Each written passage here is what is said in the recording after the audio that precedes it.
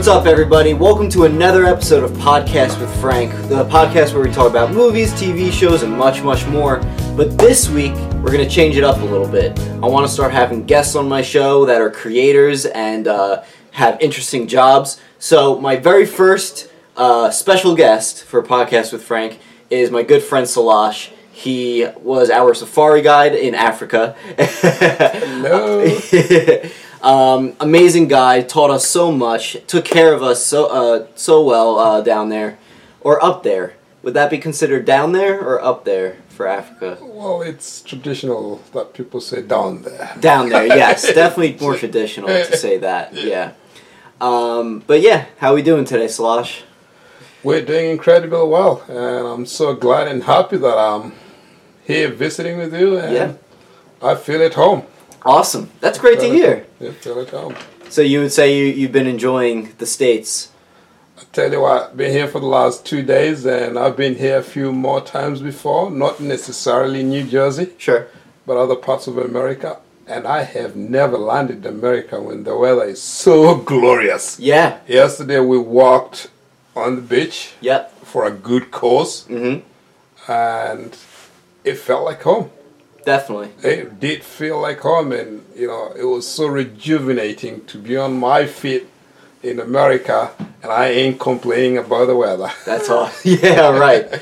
You really did come at a good time, because before you came, like 2 or 3 days in a row, it was raining out. So you really did come at a good time where the weather was really nice. The walk that he's talking about is a breast cancer walk that we've done in Asbury. Like you said, it was for a great cause. We were down at the Asbury Park Beach, and we even crossed over into Ocean Township as well. We walked, I believe, 2 miles. I think it was like a 2K walk. Yeah. And yeah, it was really enjoyable. Was that the first time that you were by the beach in the States? I think in the U.S., yes. That's the first time I was in what my perception of a beach is. I've been to close to water in places like Maine, but we didn't have any sandy beaches like those. Yeah. But that felt like a real beach. Oh, yeah. That's what a definition of a beach is in my brain. Well, you're absolutely right on that definition there. So how's Africa been? We were down there last year. It's been more than a year now since we've been there. Weather was pretty great there and everything. How's it going over there? Well, time flies. I can't believe it's just over a year, and Africa is as interesting as usual, as good as usual. Good weather, gets a little warmer, less rain than here. Yeah, but it's Africa. It's quite interesting. It's enjoyable. It's amazing. It's lovely. Awesome. We love our weather, we love our wildlife, we love our everything. That's what I loved when I was down there, because everyone's so appreciative of everything, down there. It really is fantastic. So yeah, you do safari guides down there. You bring people over to the animals, try to get close up with the animals, and the markets, the villages over by there. How many safari guides would you say you do a year? I would say, now that I do what I am doing, which is basically working for myself and getting contracts to guide people, not necessarily the people that I plan their safaris. Right. If I'm not planning safaris for somebody's hiring me to guide an already planned safari. Gotcha. So in that connection, I would say, if I were to distribute the times that I guide in a year, at least I have an opportunity to guide once every month. Okay. So ain't bad, Sometimes, like, the kind of guiding that I do, which is nature and wildlife, basically is all anchored on what we call the high and the low seasons. Gotcha. Which are also governed by the kind of clientele that we get, which is normally from America and Europe, and they tend to come over when the kids are on holiday, and that's when the season goes high. So that bit of time towards the end of the year, sometimes around July up to about October, and a bit in the beginning of the year, we get pretty busy. Yeah. And then the middle of the year gets a little slower because of rainfall and weather. Right. And also what goes on in America and in England, maybe, or Europe in terms of schools. Mm-hmm. Then it goes down, which is acceptable. Right. So if you distribute the amount of times that you guide in this busy period and in the less busy period, I would say I get an opportunity to do guiding every once a month for some times. So 12 guiding jobs, basically. Yeah. Yeah, okay. Yeah. That's awesome. So you talk about how, like, it's a busier season when the kids are off. Like you said, October-ish, like, you know, it'll be kind of busy, or like more of December, like during the winter. July to October it gets busy and it gets slower in November. And then around the Christmas time and New Year, we get a few people who come to celebrate these festivities with us. Right. Yeah. So you're going to be pretty busy once you get back. Yeah, when I get back, I've got 2 weeks, and then I'm on the road for 10 days towards the end of June. All right. Yeah. And is that going to the same places that you took us, like as far as shelters and whatnot, you know, places where we were sleeping at? Actually, some of it is around there, and some of it is in another place. Gotcha. Yeah. Okay. Very cool.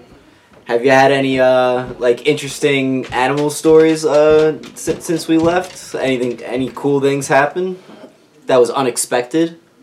Well, interestingly, there's always something happening. I mean, out there, it's like a book. It's just a chapter of the other, and you never cease to learn things. You think you've been doing that for a while and know everything, and you go out one day and what you see is like, whoa. Yeah. Like, you know, I saw the other day a group of hyenas fighting over food with lions. And I've never seen courage like that, because it was like about 5 or 6 lions with like 10 or 15 hyenas. And that's an interesting equation. Yeah. You'd think the lions would stand their grounds, but you know, the hassle was too much from hyenas, and just like the lions decided to take off. So that's really interesting. Wow, It's interesting.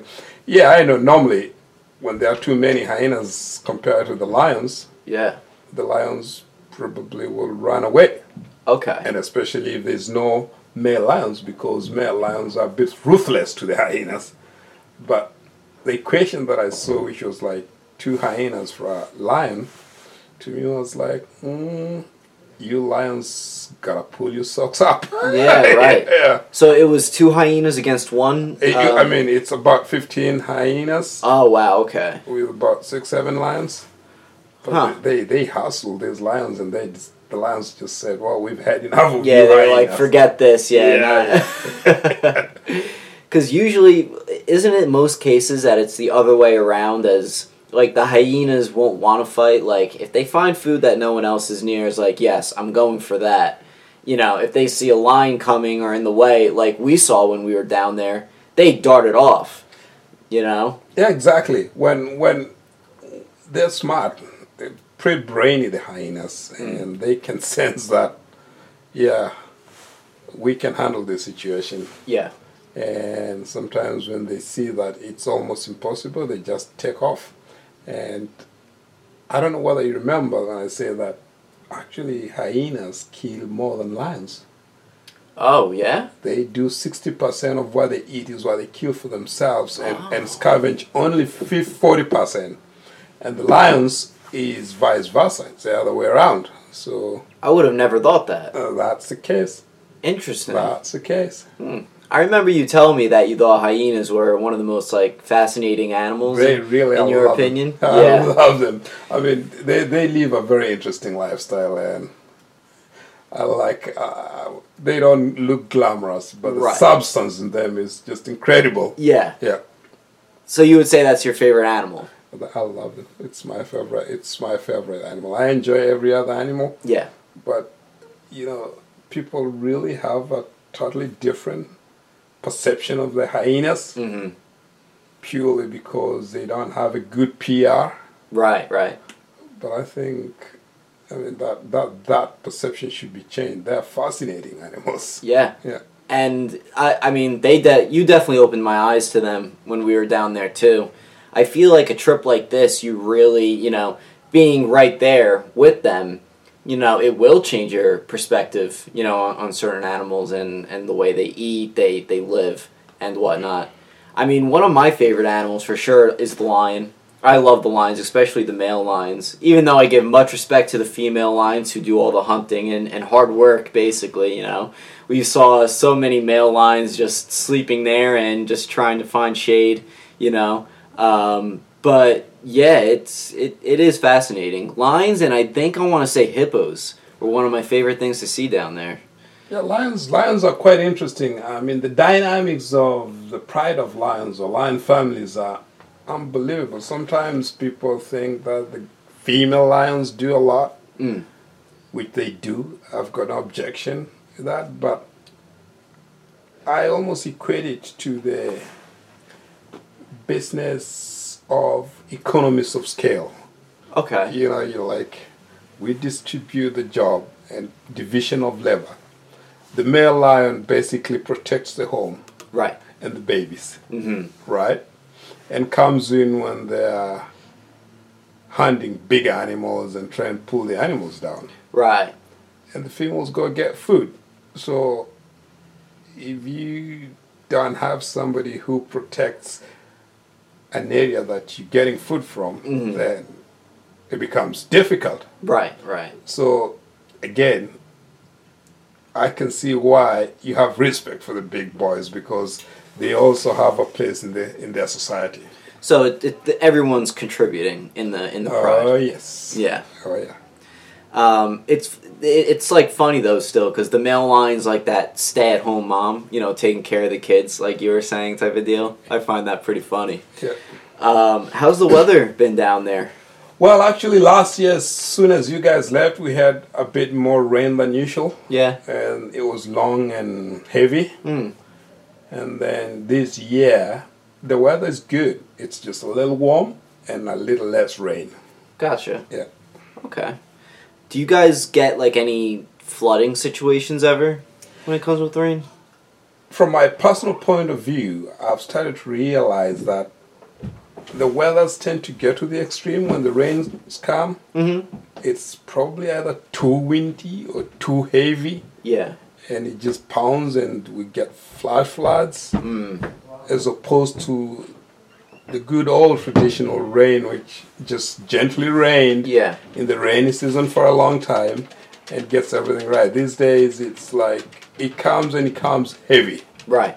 When it goes, then the sun comes a little heavy as well.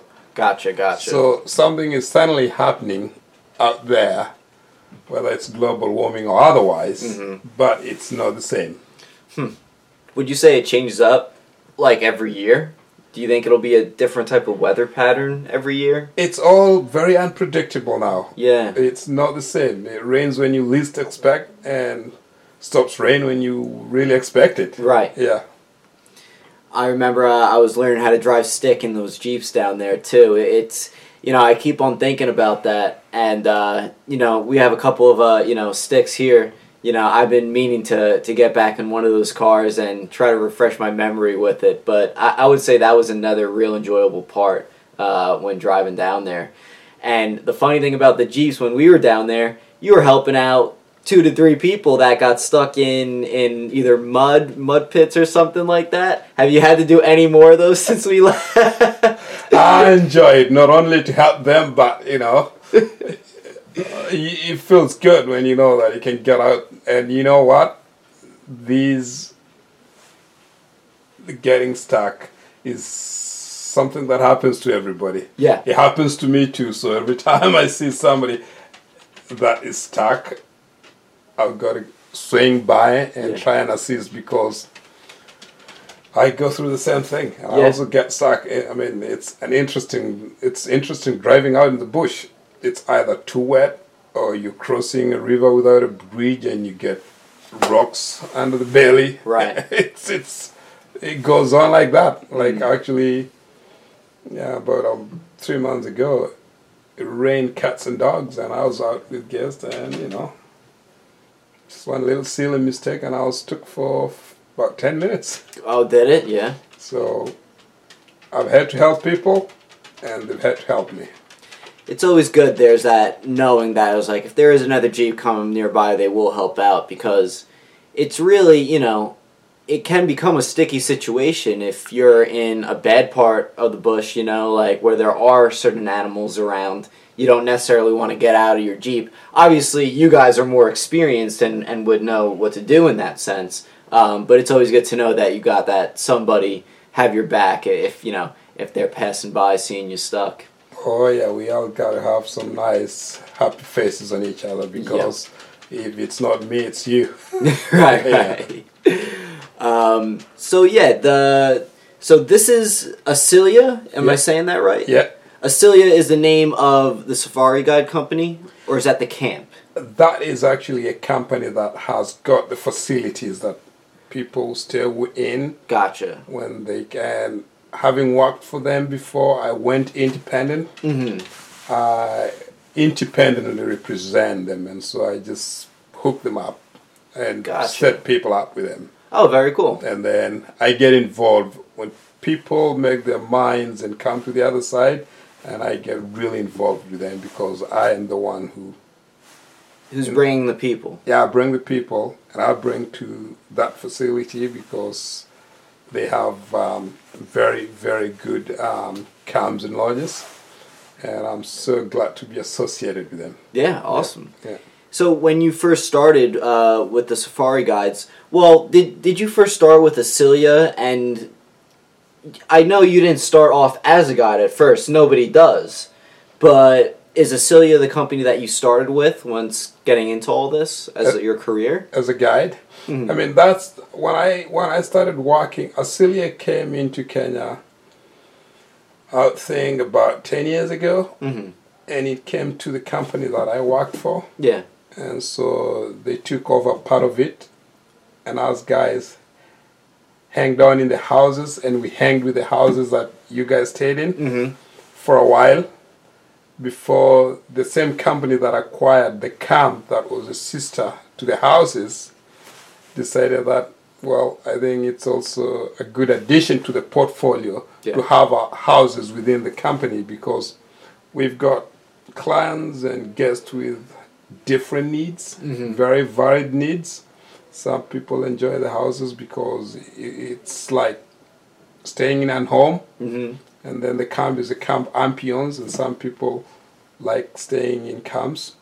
And when they came in, I used to work for that company, and then they came in again and acquired the houses, so I worked for it, and I think my career started taking off from there within the last 15 or so years. Awesome. Yeah.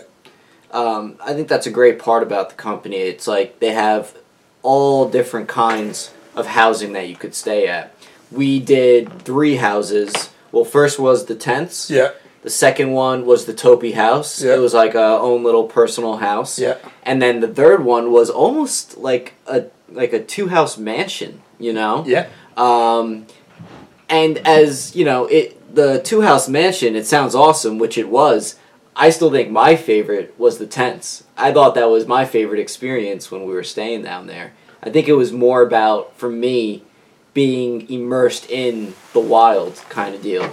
You know what I mean? Yeah, as I said, we have guests with varied needs. Yeah. And some people who would want... We've had situations where guests say, we want to come, but we get a bit worried of the tents. It's only a 1-inch or a 1-inch wall between you and the rest of the world. Right. And so we have clients or prospective customers who would want to bring their families, sometimes young families and kids.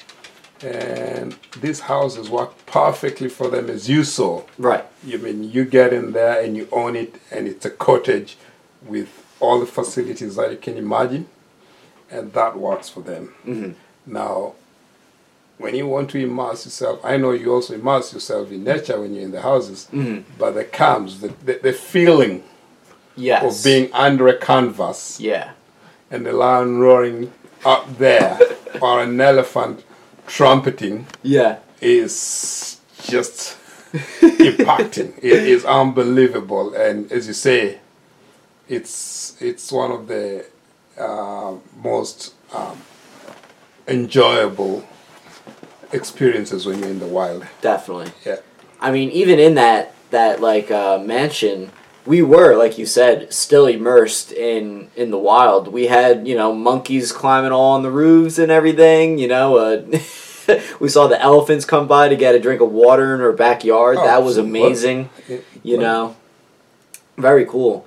A couple of months ago, I want to bring this up to you just to see how you feel about it. When we were down there, you showed us the rhino sanctuary. And there were those two male rhinos, I believe it was two male rhinos. And when I was editing the Frank Adventures, the news came out that the last northern white male rhino passed away. And I was like, wow, like that, just being at that rhino sanctuary and hearing this, it's like, it's hard. It seems to be hard for them to, be sticking around. What are your thoughts on the last northern male rhino, and was that anywhere that we were at? We were not there. The last male northern white rhino was a good kind of 250 kilometers sort of northeast of where we were. Okay. In another sanctuary, and it was the last one in the world. I know they harvested semen to try and see and freeze it to see whether they can actually perpetuate its genes. Right. But the ones we saw are southern white rhinos. Gotcha. So these are two. We had the northern white rhino, southern white rhino, and the black rhinos. So the one we saw that were introduced are the southern white rhinos. Right. And as is the case across the spectrum, human beings have taken over a lot of the wildlife habitat across the spectrum. Not in Africa, not in Europe, but all over the world. Yeah. So obviously there is pressure. Yeah. The good thing is there's a whole lot of other good people who are trying hard to try and make moves that will conserve these habitats for wildlife. Which is great. Yeah, absolutely great. That is awesome. Yeah. It's, awareness is a big step into figuring out how we could, solve the issues and whatnot. It is unfortunate that the last northern one passed away. And when we were down there, I only remember seeing one black rhino in the wild. And it was like kind of a small one. You might have not been in the Jeep with us. It might have been Fred. I remember when we were when we drove around the hill. Yes. Try and catch it by going into the It kept on bushes. Going in the bushes. Yes. That was a black one, right? That was a black one. And in the Mara, they are native. I mean, those ones are the ones that have been there since time immemorial. Okay. And they tend to be a little wilder compared to the white one. Gotcha. I remember when we were down, right as we got to the sanctuary, the two northern white rhinos, they were clanking their horns together. I wish I got that on camera. That was so cool to see. That was very cool. Absolutely. Yeah. All right, I think we're going to just start to wrap it up here. I want to promote Acilia. It's fantastic. Their camping is fantastic. Like Salash said, it's really anything that goes to your needs and where you want to stay. They have it there. They got it. It's a great company. I believe in it, and I used to be a part of it, and I'm still involved, and I can sell it any time of the day because I know that they've got the varieties that people need. Yeah, they've got a portfolio, and whether it's Kenya or Tanzania, they're there, and they take good care. Their services are genuine. Awesome. If you want Salash himself, which I highly suggest to be your Africa guide because he taught us so much and he took care of us so well, we're going to leave the information down below in the link. Also, if you like this episode, like, subscribe, and share, and follow us on Twitter and Instagram at Podcast with Frank. Salash, I want to thank you again for joining me on this podcast here as our first special guest. I appreciate it. Well, thank you, Frank. And as I said, it feels like home. I can't really explain the magnitude of the hospitalities you guys are extending into us and to me, and thank you so much. Of course, man. Thank you so much. I can't thank you enough. You guys helped us out so much in Africa. We have to help you out over here, man. Like, come on now. Thank you. Thank you. All right, that'll do it for us. We'll see you next time on Podcast with Frank. Peace out.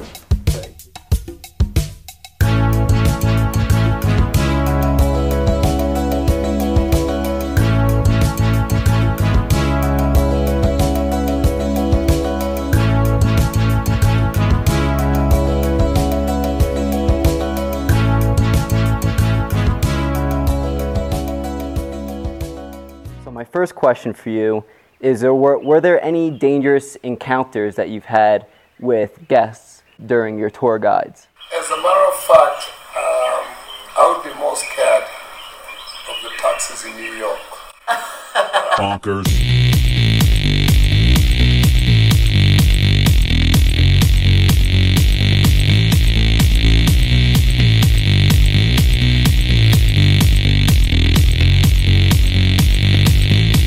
I wake up every day is a daydream. Everything in my life ain't what it seems. I wake up just to go back to sleep. I act real shallow, but I'm in too deep. And all I care about is sex and violence. A heavy baseline is my kind of silence. Everybody says that I gotta get a grip, but I let sanity give me the slip. Bonkers. Some people think I'm bonkers, but I just think I'm free. And I'm just living my life, there's nothing crazy about me.